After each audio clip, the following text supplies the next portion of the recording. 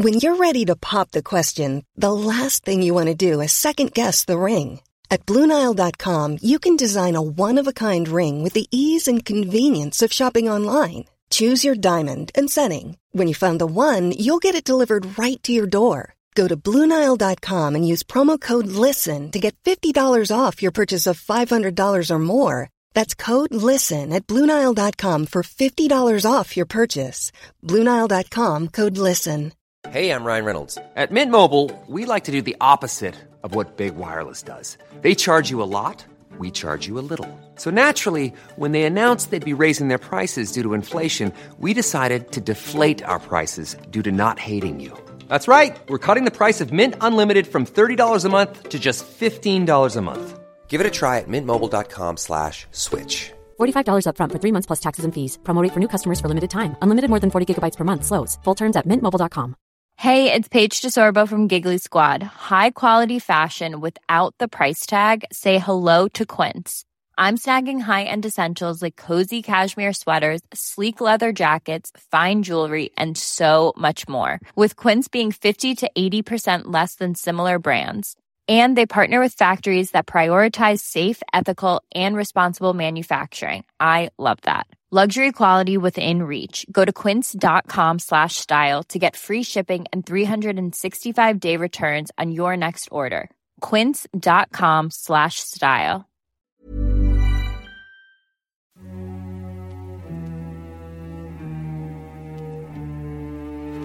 Hi, this is Hold Your Fire, a podcast by the International Crisis Group. I'm Richard Atwood. I am out this week, so we didn't record an episode, and we thought instead to post an episode from another of Crisis Group's podcasts, The Horn. If you haven't checked out The Horn, you should. It's a fortnightly, in-depth look at Horn of Africa politics.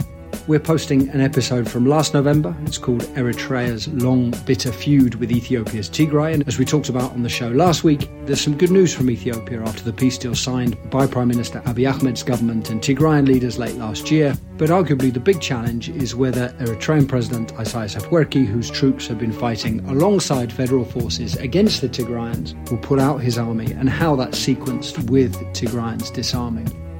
Although this episode is a few weeks old, it preceded the peace deal. It gives all the background as to why that's such a thorny question. So hopefully we'll be back for a regular Hold Your Fire episode next week, and in the meantime, I hope you find this useful.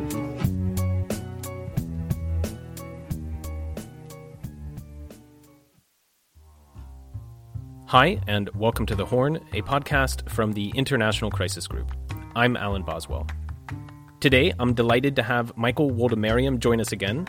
Michael is an associate professor at the School of Public Policy at the University of Maryland, and we've invited him on the show to do a deep dive into why Eritrea is waging war inside Ethiopia's Tigray region.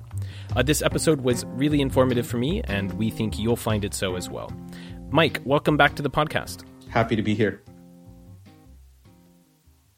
So I brought you on because I think our listeners would really appreciate, I would really appreciate a sort of deep dive looking back at where this current enmity between the Eritrean leadership and the Tigrayan leadership, where that really started and kind of unpacking that. First, though, let's start with current dynamics. What do we know about the exact scale of the Eritrean role in this current joint offensive that's going on in Tigray right now in Ethiopia? Yeah, it's a good question, Alan, and in some ways it's hard to say because the Ethiopian government itself is quite quiet on that issue.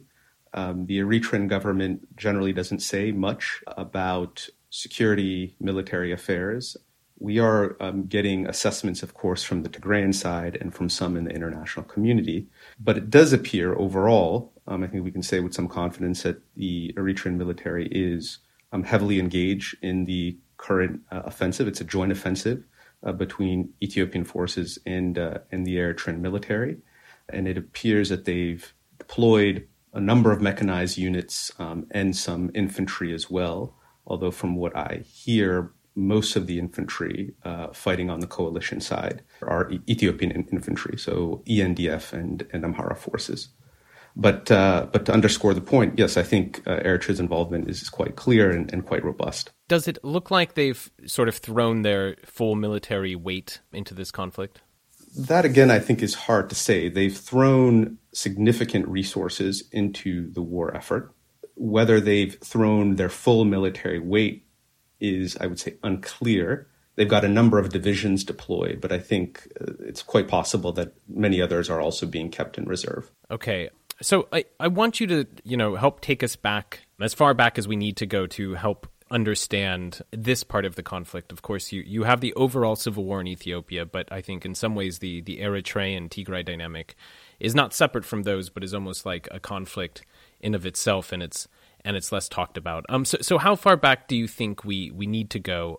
Tell us, about what are very strong cultural and linguistic links between the Tigrayans and, of course, the Eritreans on the opposite side.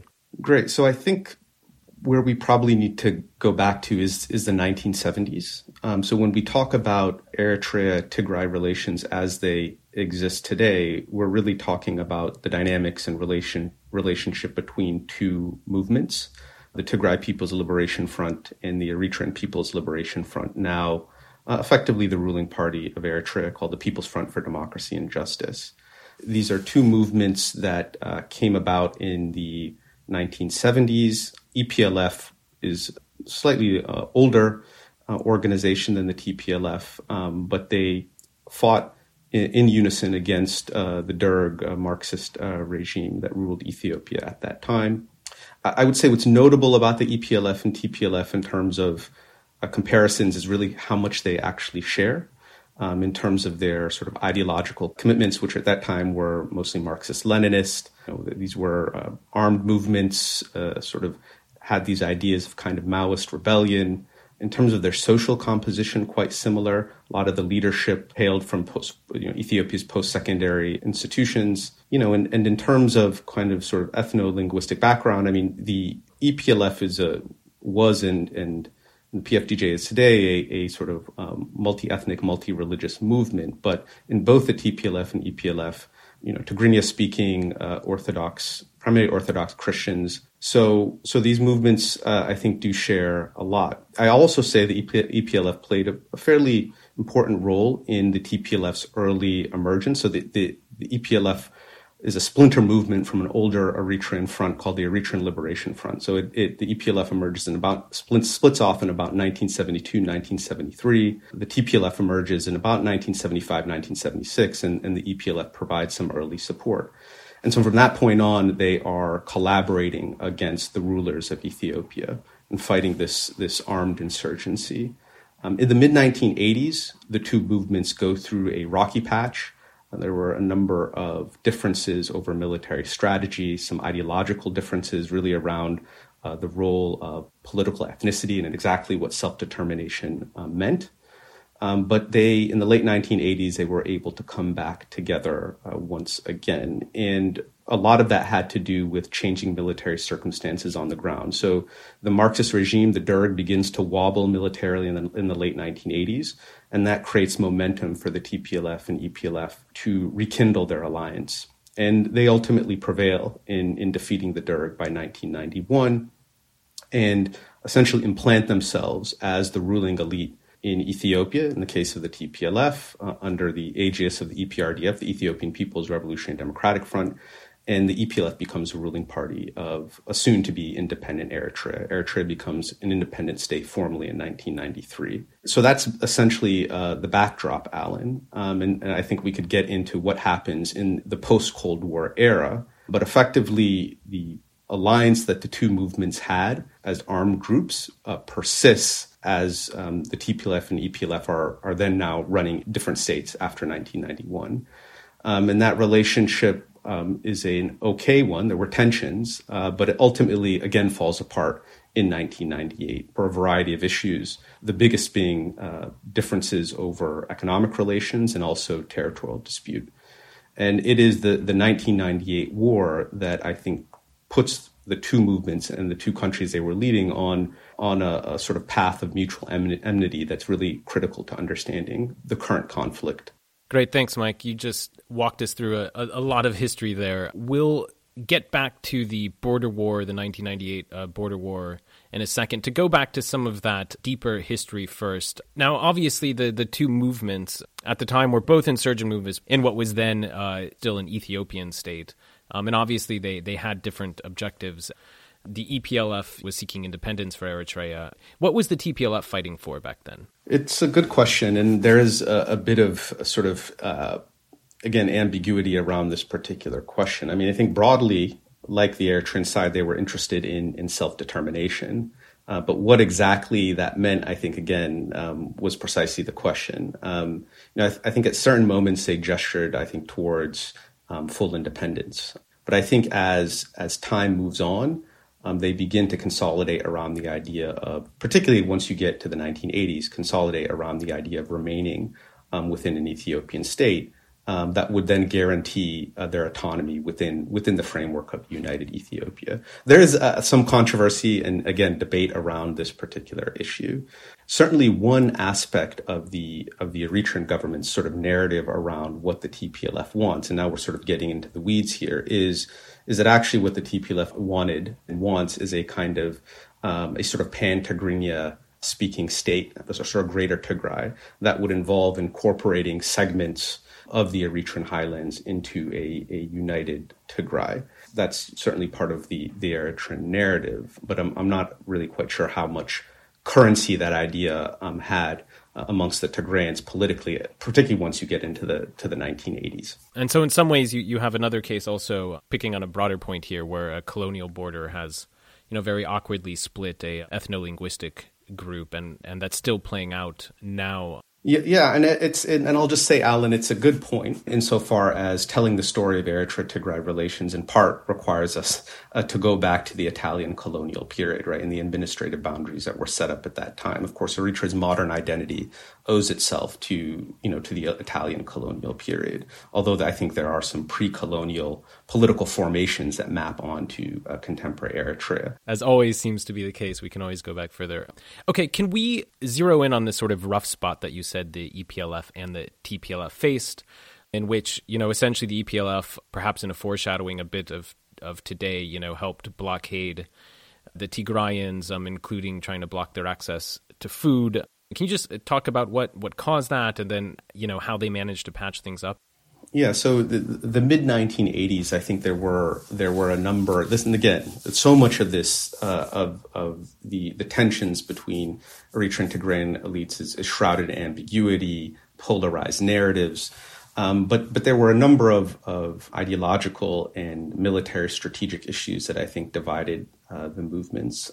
One was, so on the military strategic side, I think one question was whether these movements, those joint forces, should be fighting kind of fixed positional warfare, or whether they should move to kind of more kind of mobile sort of guerrilla warfare. So the EPLF, for really the entirety of its history, had a fixed base area in northwestern Eritrea called Nakfa. That's the base area that never fell. It came close during Ethiopia's Red Star offensive in 1982, but never fell. And so, I think part of the issue, part of the tension was, should we really be fighting that sort of fixed positional warfare? Are the costs too high? Would we not be better off fighting a more mobile fight where there are no fixed positions that we're defending? And I think that the TPLF in Tigray, it adhered more to that sort of latter strategy. And then I think part of the ideological question was really around the issue of political ethnicity. And I think there are probably two issues here. One is really whether, Tigray, really should take self-determination to its limits and one day be an independent state. But the other issue was really, I think the Tigrayan side really advocated for, again, this is murky, this idea of self-determination for all nations and nationalities. And because Eritrea is a multinational entity, on the Eritrean side, that was perceived as damaging the sort of unity of Eritrea. And if you say self-determination for all nations and nationalities, that could presumably mean ethnic groups within Eritrea separating from Eritrea, right? And so those were some of the things I think that came up. Just to also add, this is the case later on. I mean, a lot of times we focus on the details of ideological and strategic disputes, but I think fundamentally a lot of this was about power, an authority and sort of who would actually be or should be the sort of top dog or main player in this alliance, in this relationship. That's really the subtext of all that's been going on here. Who was the stronger force back then? Well, I want to be careful here, but I think it's fair to say that for much of the war against the Derg, the EPLF was the senior player. First of all, it was the older military and political front. They play a role in the early kind of development of the TPLF through providing them some armaments and some training. I mean, it wasn't an overwhelming amount of support, but I think it was significant early catalyst for the movement. As you then go on through the late 1970s and 1980s, the main theater of war in at that time, what was northern Ethiopia was Eritrea. That's where many of the big battles were fought. That's where the Derg waged many of its big offensives. That's not to diminish, of course, the role of the TPLF. I mean, it was a significant player. They rendered wide swaths of Tigray ungovernable from the Derg's perspective. And they grow by leaps and bounds in the late 1980s to the point where by the end of the war, they're a very formidable military front. Doesn't quite have the mechanized capabilities of the EPLF, but has a lot of fighters under arms. And so when you think about the eventual outcome of that war and the defeat of the Derg, I think it's fair to say it was a joint effort. Yes, the EPLF was, I think, the stronger senior partner, but the Derg might not have fell at the end of the day, or as quickly as it ended up falling without this sort of joint effort. Just to go back to that rough patch in the 1980s, because of its sort of ominous echoes with today, how exactly did the EPLF blockade and use food as a weapon against the TPLF during this period, and why? Yeah, sorry, and I think I glossed over that issue. I think once diplomatic relation or political relations, the alliance is broken between the TPLF and EPLF. The EPLF, and this comes up in the historiography of the TPLF primarily, the EPLF essentially blocks the TPLF's movement and sort of corridor from Tigray through Western Eritrea into Sudan.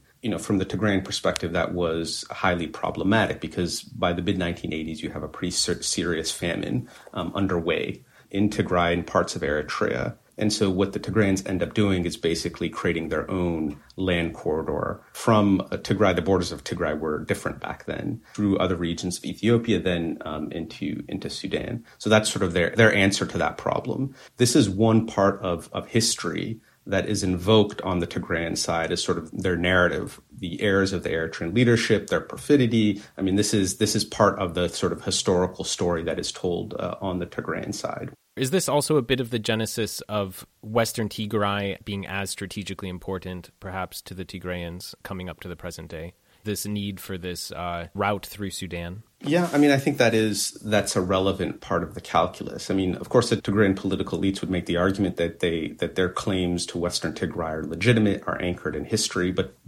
one has to think that there is a strategic element to this as well, particularly in the context of the current conflict, where Tigray region is essentially surrounded from all sides. So access to the Sudanese border is important in humanitarian terms, but I would also imagine military strategic terms as well.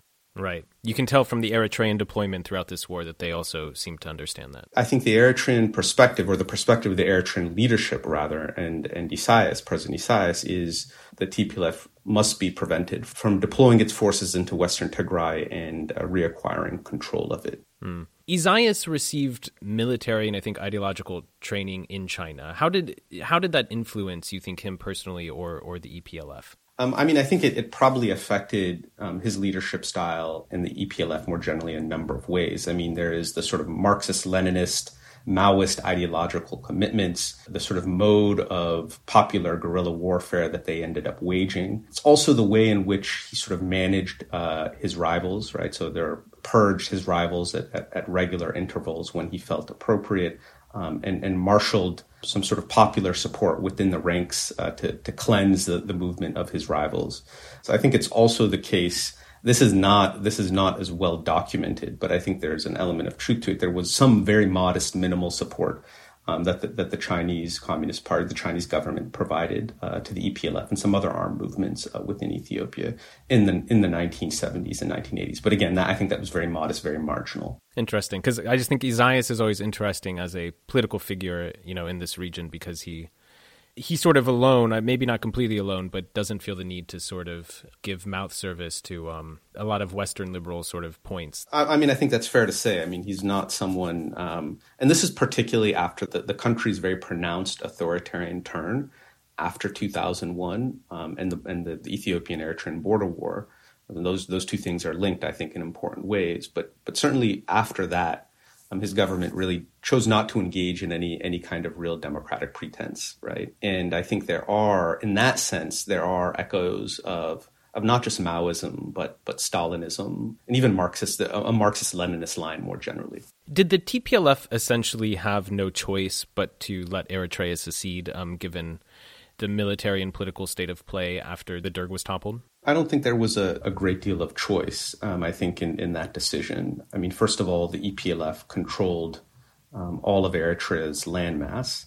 And it's also the case that given the partnership between the two movements, the EPLF was playing a fairly significant role in the TPLF's consolidation of control of Ethiopia more broadly in this post-Derg moment, right?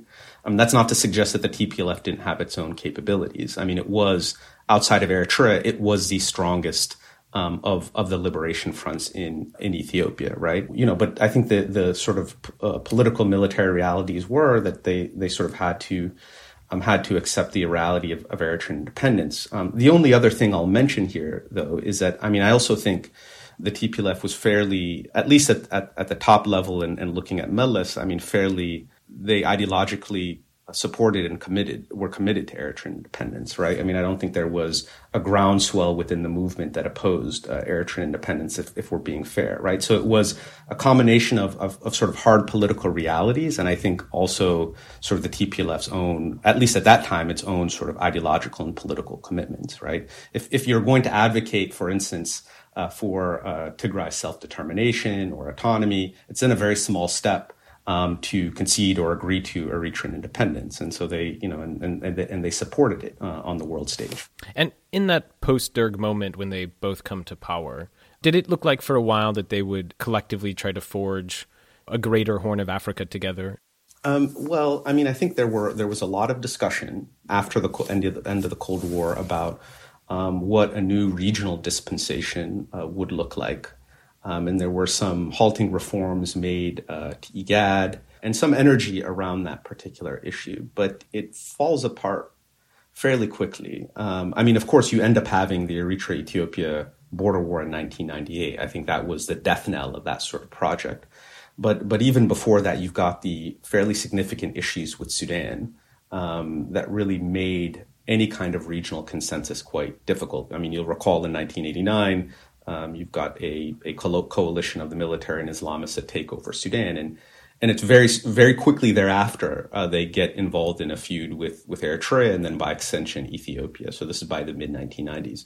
You've also got the collapse of the Somali state. So you don't, I think, beyond Eritrea and Ethiopia, you don't really have the raw material necessary, I think, for a genuine project of regional integration. So take us up to the 1998 border war. Where did relations really start to sour? I think you've given the history to show that, perhaps relations were never as strong as maybe they might have seemed on the surface, but when did they really start to go south?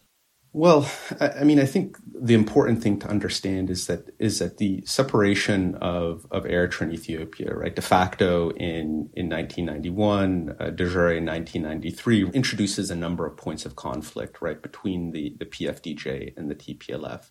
One is I mentioned this before, on economic matters. And right, okay, now that we have two independent states, what is the proper economic form, or what is the proper form of the economic relationship between the two countries? And I think there were different visions around that issue. It plays out on a number of economic issues, but I'll just give you one example, the question of currency, right? And so in 1997, Eritrea introduces its own currency, the Nakfa, and it introduces it under the assumption, the expectation that this currency will be used in trade between Eritrea and Ethiopia, right? And the leadership of the EPRDF, the TPLF at the time, is not on board with that. And so essentially, and it basically insists that trade should occur in dollars. And that has the effect of shutting many Eritrean traders out of the Ethiopian economy after 1997. So that's just one example. But there were many other issues over monetary policy, because Eritrea up until 1997 was using the Ethiopian birr. So a number of things going on. And then there were the territorial issues, the border issues. And these actually have a long history that go back to the 1970s. And so the EPLF's predecessor organization, the ELF, the Eritrean Liberation Front, actually had a number of disagreements with the TPLF over some of the border areas. The ELF controlled some of those border areas at the time. Because of the war and everything that's going on, these things are sort of put aside. But once Eritrea and Ethiopia become independent, then this question of where the actual boundary between the two countries lies is then activated. To make a long story short, there's sort of a back and forth on the border where the Eritrean government accuses the Ethiopian government of encroaching on the border in a few areas and sending its regional police forces to assert control of certain areas. And then there is a clash between Eritrean Ethiopian forces in an area called Badim in May 1998, in which a number of Eritrean officers are killed. And at that point, the Eritrean president makes the decision to move in Eritrean forces into some of what were then disputed territories, a couple of territories beyond those as well. And the Ethiopian government in the following days then ups the ante by effectively sort of demanding withdrawal. And if there isn't withdrawal from some of those recently occupied territories, then they would go to full-scale war. Or they would take military measures to reverse this. And that's the effective origins of the Eritrean-Ethiopian border war in 1998. I'm compressing a lot of history here. But just to be clear, I mean, I think a lot of the subtext is about power and authority, right? I mean, the very reason that these were manageable issues, the economic questions, the border questions, part of the reason that they couldn't be effectively managed was because they didn't really agree on who the dominant partner was in this particular relationship. And remind everyone the scale of the border war between Eritrea and Ethiopia, because sometimes that gets glossed over as well in this history. Yeah, it was a horrific conflict. But a lot of people make the argument, informed people make the argument that this was, in human terms, the costliest interstate conflict between African states that the African continent has seen in the post-colonial period. So somewhere around, again, an estimate, somewhere around 100,000 people died in this particular conflict. This is battlefield casualties. And then, of course, in the border areas in parts of Western Eritrea that were occupied in the late stages of the war, there was a lot of civilian harm, damage to infrastructure as well. There were expulsions of Eritreans in 1998. And then a lot of Tigrayans were forced out of Eritrea as well. So it was a grim conflict that I think really damaged people to relations. And how did that conflict end? Well, the conflict was fought in three phases. In the early part of the conflict, as a conflict is heating up, the Eritrean military is able to occupy most of the disputed territories. And so Ethiopia launches a number of offensives to dislodge Eritrean forces and occupy those territories. So there's initial round of fighting, very significant fighting in sort of May, June 1998. There is another round of fighting. And as in the intervening periods, by the way, both sides are arming themselves and preparing for another round of hostilities. So we get to, I think it was probably around February, the dates are a bit hazy now, but around February 1999, where there's another round of hostilities, some gains on the Ethiopian side in that particular round, and then another fairly decisive round of hostilities in the summer of 2000. And that's where Ethiopian forces are able to make some breakthroughs, particularly in Western Eritrea, to reacquire, or they're able to assert control of the disputed territories. And then at that point, there's a ceasefire arrangement, and Eritrea withdraws back to its borders, but retains control of the disputed territories. As a follow-up to that ceasefire arrangement is then an agreement on sending the boundary issue to arbitration. And that has its own unique story, I think, that we could talk about. Yeah, that's a big part, I think, of the Eritrean narrative, especially in all this. What prevented Ethiopians from taking it a step further and marching on Asmara itself? Yeah. So again, this is also one of those things in the history of Eritrea and Tigray that's sort of hotly disputed and debated. So I think the Eritrean argument would be the Ethiopian troops couldn't advance any further. That they had effectively been halted, and not only were they trying to seize Asmara, but they were also trying to seize the Eritrean port of Asab. And they were prevented from doing so. And so at that point, the argument from Eritrean elites, the Eritrean state, the government, the PFDJ, is that we effectively defended the country and they had no choice but to sign a ceasefire and agree to a peace process and withdraw. The perspective, I think, amongst Tigrayan elites and the TPLF is that, in fact, okay, we could have actually marched on Asmara and toppled President Isaias, but we chose not to because of pressure from the international community, because we thought that this would actually turn into a guerrilla war that would be unwinnable, that we could never put down Eritrean resistance. This might also undermine the sovereignty of Eritrea, and we had committed to it in an earlier period, and that's not somewhere that we wanted to go. Now, where the truth of this actually lies, it's very hard to say. It is the case that on the Ethiopian side, this decision not to continue military operations and agree to arbitration was something that triggered a real rupture within the TPLF and a lot of criticism of Mele. So he almost lost power over this particular issue. But again, what the truth is of this actual of sort of the dynamics at the end of the war again is really hard to say. It's caught up in a lot of very polarized narratives. So much to get into here. First, a lot of current questions revolve around President Isaias's basic mentality and what he wants in the current conflict. So I think it's interesting looking backwards as well. What exactly was he seeking in the border war? Because it sounds a bit crazy that he thought Eritrea could take on, the second largest, most populous country in Africa. So what was he thinking back then? Well, I mean, just to this point on the calculation, I mean, also understand the history that we've outlined, right? And the fact that the EPLF was in many ways a senior partner in the relationship, again, throughout history. And so given that history, I think one can understand perhaps why the Eritrean leadership made the set of calculations that it did about sort of how this particular war might unfold. And I think there was an assumption that the TPLF doesn't have full control of Ethiopia, won't be able to sort of mobilize its resources to fight this particular war. But okay, I mean, stepping back from this, I think from the Eritrean perspective, from Isaias's perspective, and from the perspective of the Tigrayans, this is a war that they kind of fell into accidentally. I don't think either side actually wanted this war, was looking to instigate it. It was simply an accumulation of problems, tensions, and then there was a trigger, right? These clashes on the border. That then locked in each side to very uncompromising positions and led to an escalation of war. So I think that's partly what's relevant. And I think from both sides, on the perspective of both sides, they were defending what they saw to be sort of their core interests around the territorial integrity of their countries, their regions. And we're also, I think, trying to lay claim to the mantle of regional leadership.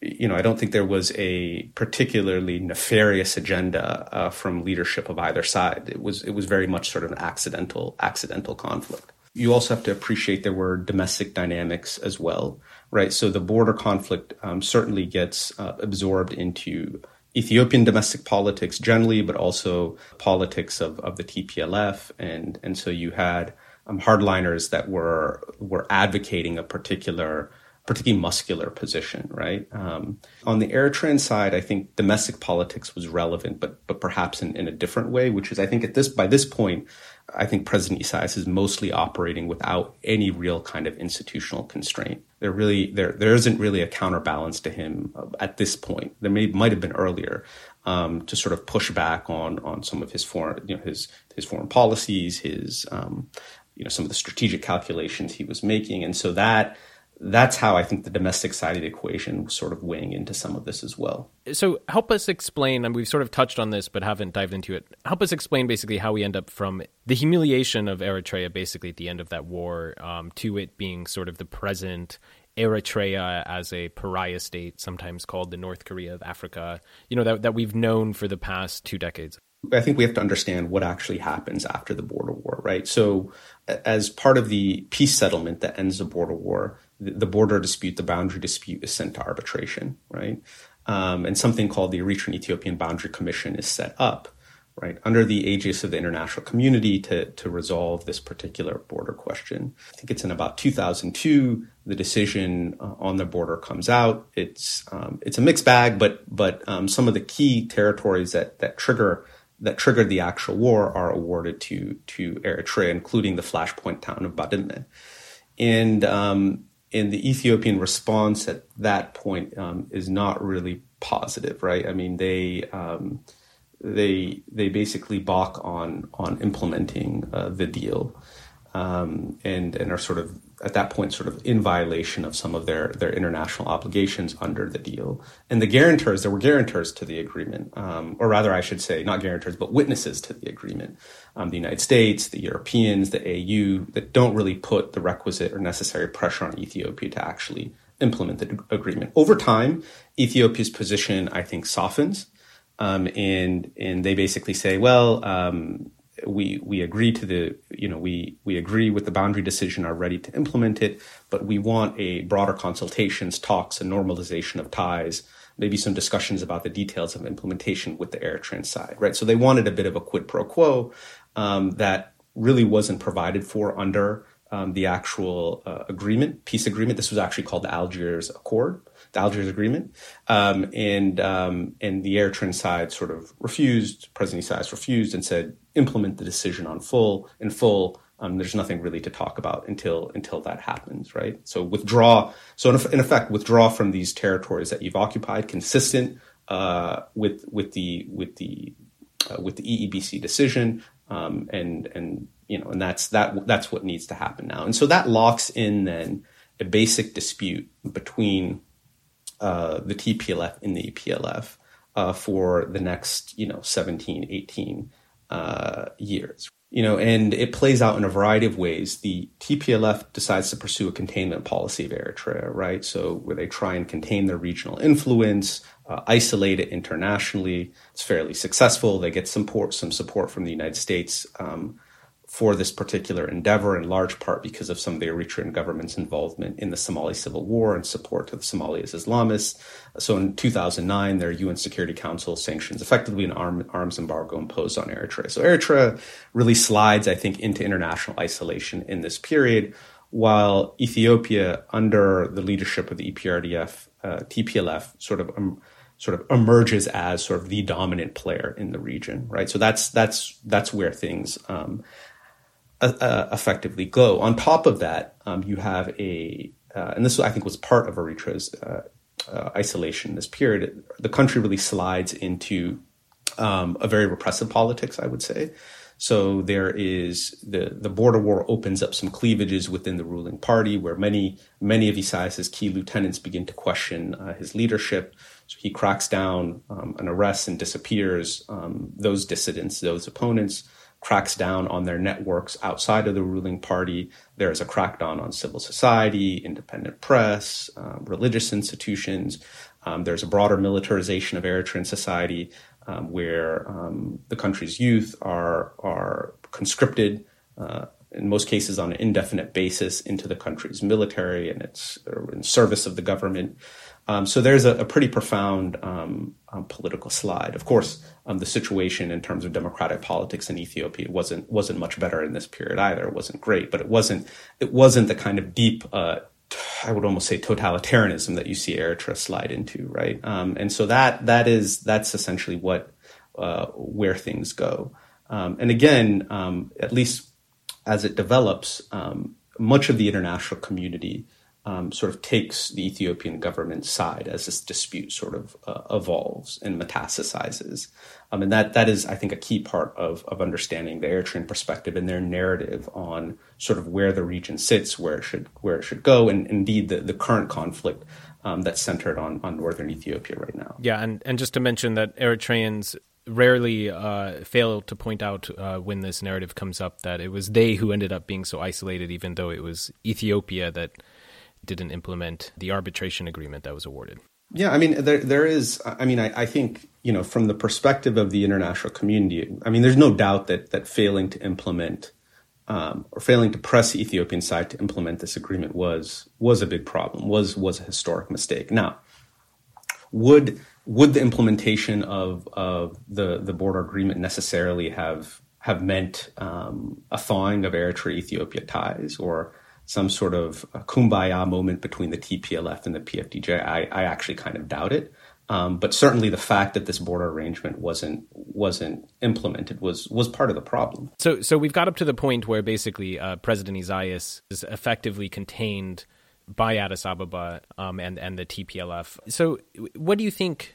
Do you think President Isaias was basically plotting for this moment being the start of the Tigray War since this period? What has been his objectives and sometimes you see this conflict referred from his view as being sort of existential to take on the TPLF. Do you think that's accurate? Well, I think there are a couple of factors that are necessary to consider when assessing sort of Eritrea or Isaias's involvement in the Ethiopia conflict, the Tigray conflict. I mean, I think, given the history, I think Isaias judges or assesses the TPLF and to some extent Tigray more generally, right, because the TPLF rests upon a broader social base as being a threat to his power, right? And I think there are concerns, there are fears around subterfuge, maybe potential cross-border attacks, right? So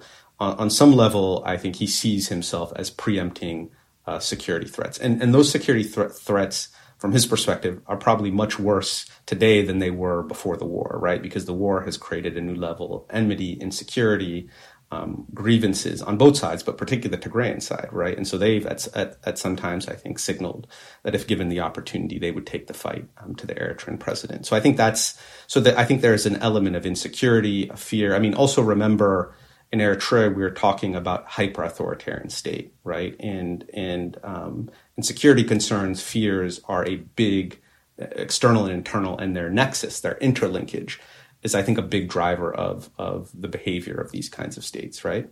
I think it's also the case that he judges, sort of getting in his mind here, but the Eritrean leadership sort of judges that the situation in Ethiopia, the role of the TPLF, that the TPLF essentially poses a challenge to Isaias's regional influence, right, and his ability to project power into Ethiopia and across the region more generally, right? So I think there's a broader regional ambition. I think the Eritrean leadership, Isaias sees himself as kind of a senior figure in the region that should play a very critical role in managing regional affairs, and he sees the TPLF and its perceived allies around the region as a problem in that particular regard. And then, I think a third way of thinking about this, or trying to understand the intervention, although I'm not totally convinced this is really what's going on, is just an issue of vengeance or retaliation or revenge for the border war, which he blames on the TPLF and Eritrea's subsequent international isolation. Do you think the concern that Eritrean troops might be willing or even seeking to commit mass atrocities within Tigray, what do you think of that concern? Is it legitimate, or is that overblown? No, I mean, I think it's a concern, absolutely. And I mean, I think we can, let's first say up front, of course, that we've seen atrocities from all parties to the conflict, right, over the course of the war. And ultimately, there needs to be accountability for those. But certainly, if we look at the coalition of forces, right? So if we look at the ENDF, we look at some Amhara forces, we look at the Eritrean military. I mean, there's plenty of credible reporting, public reporting, to suggest that in the initial phase of the conflict, right, when they obtained control of Tigray, right, that they waged effectively a scorched earth military campaign in the region, and so I think the concerns are justified. I think they're legitimate. I think the fact that folks are raising the alarm is quite reasonable, particularly as we move into this next phase of conflict, where it appears that many parts of Tigray's population centers will be occupied or reoccupied by those same forces, right? So I think that's a concern, and the same concerns, of course, existed when the TDF marched into Amhara and Afar. That those were also concerns as well, similar sorts of concerns. So yeah, I would agree with people raising that alarm. What's the best way of thinking about Eritrea and how an end of the war in Tigray would seemingly have to include Eritrea, even though it appears like President Isaias isn't interested in any negotiated settlement and isn't a party to what's now the African Union talks in South Africa? How do you go about sort of trying to picture how this might end and how to fit Eritrea into the picture of conflict resolution? Yeah, so I mean, I think there are two things here. I mean, one, I think it's fair to say that Eritrea's withdrawal, disengagement from the conflict in Ethiopia and Tigray is really quite fundamental to getting to any kind of sustainable peace, right? And so, I think the calls for Eritrea's immediate withdrawal, the Eritrean leadership's, Isaias's immediate withdrawal are quite reasonable and justified from a conflict resolution perspective. I think at the same time, it would be appropriate to signal or provide some assurances or guarantees or some understanding of sort of Eritrea's, and I'm not talking about the leadership here, but the country more generally, some of its legitimate security fears or interests. And not suggesting here that what the president has done in Tigray and the intervention there is legitimate. That's not what I'm suggesting. But if there are assurances or guarantees that might be able to be provided against future attack, or I think that's something that needs to be put on the table and considered, not necessarily as part of formal talks, but part of the sort of diplomatic dance that goes on behind the scenes with the international community.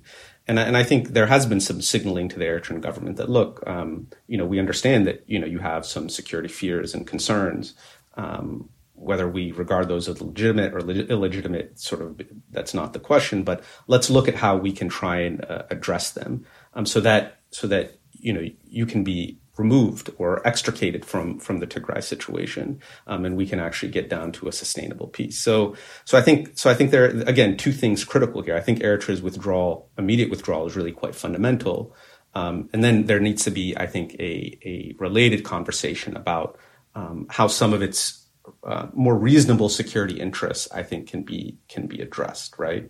And there are a variety of tools and mechanisms that might be possible.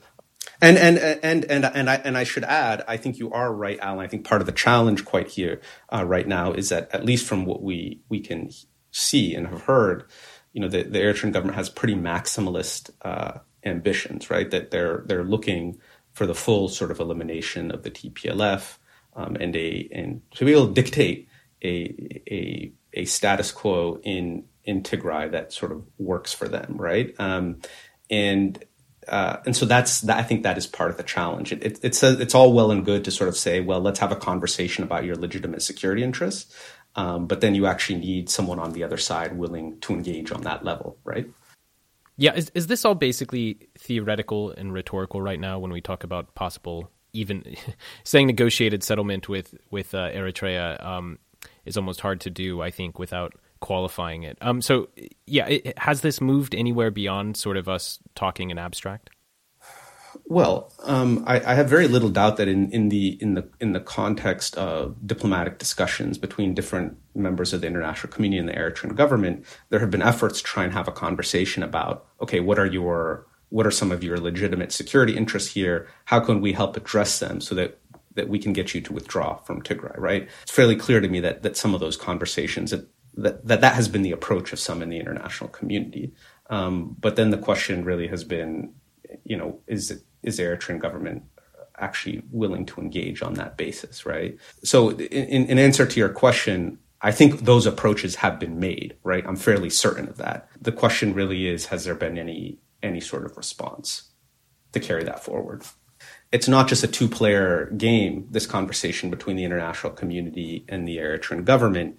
You're also going to need the Ethiopian government and the TDF to also be in a position where they can make some of those assurances real, right? And that's going to be, that's also not going to be easy, right? Because war creates its own momentum. There are deep grievances and insecurity, I think, animating the calculations of the TDF as well, in particular, right? So it's very tough. Yeah, this is a very tricky picture. Just quickly, you mentioned sort of ways of possibly having security guarantees. Is that like a third-party border force that you're discussing, or what would that look like beyond the abstract?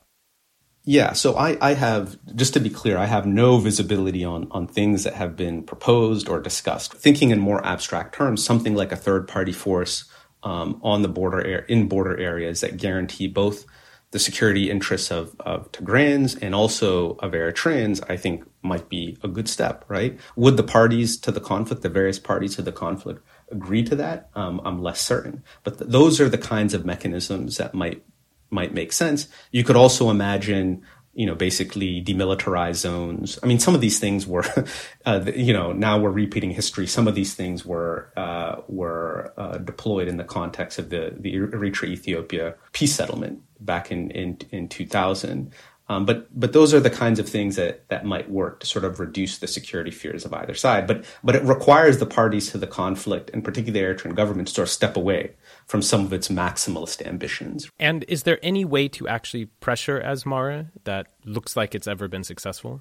My view on this really is that a lot of the conversations actually have to be had with Addis, right? And that's probably where pressure has to be applied, right? Because let's understand, Eritrea is not deployed into Ethiopia and Tigray on its own, right? It is with the support, with the political cover of the federal government, right? And so I think if we're actually going to get movement on this issue, the candid conversations and pressure really has to be deployed on the federal government, right? And then that's not suggest the Eritrean government shouldn't be held accountable either, right? But I think if you're going to move the needle, it's really with the Ethiopian authorities that these conversations have to be held.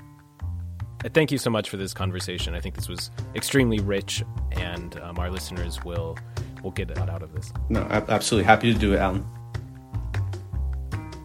Thanks for listening. You can find out more about Crisis Group or read our reports at crisisgroup.org.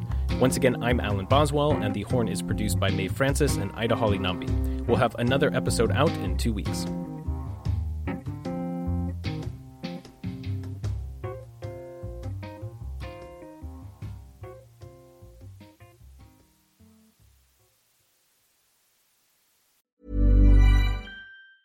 A lot can happen in 3 years, like a chatbot may be your new best friend. But what won't change? Needing health insurance. United Healthcare Tri-Term Medical Plans, underwritten by Golden Rule Insurance Company, offer flexible, budget-friendly coverage that lasts nearly 3 years in some states. Learn more at UH1.com. Hi, I'm Daniel, founder of Pretty Litter. Did you know cats tend to hide symptoms of sickness and pain? I learned this the hard way after losing my cat, Gingy. So I created Pretty Litter, a health monitoring litter that helps detect early signs of illness by changing colors, saving you money and potentially your cat's life. Pretty Litter is veterinarian developed, and it's the easiest way to keep tabs on your fur baby's health right at home. Go to prettylitter.com and use code ACAST for 20% off your first order and a free cat toy. Terms and conditions apply. See site for details. Even when we're on a budget, we still deserve nice things.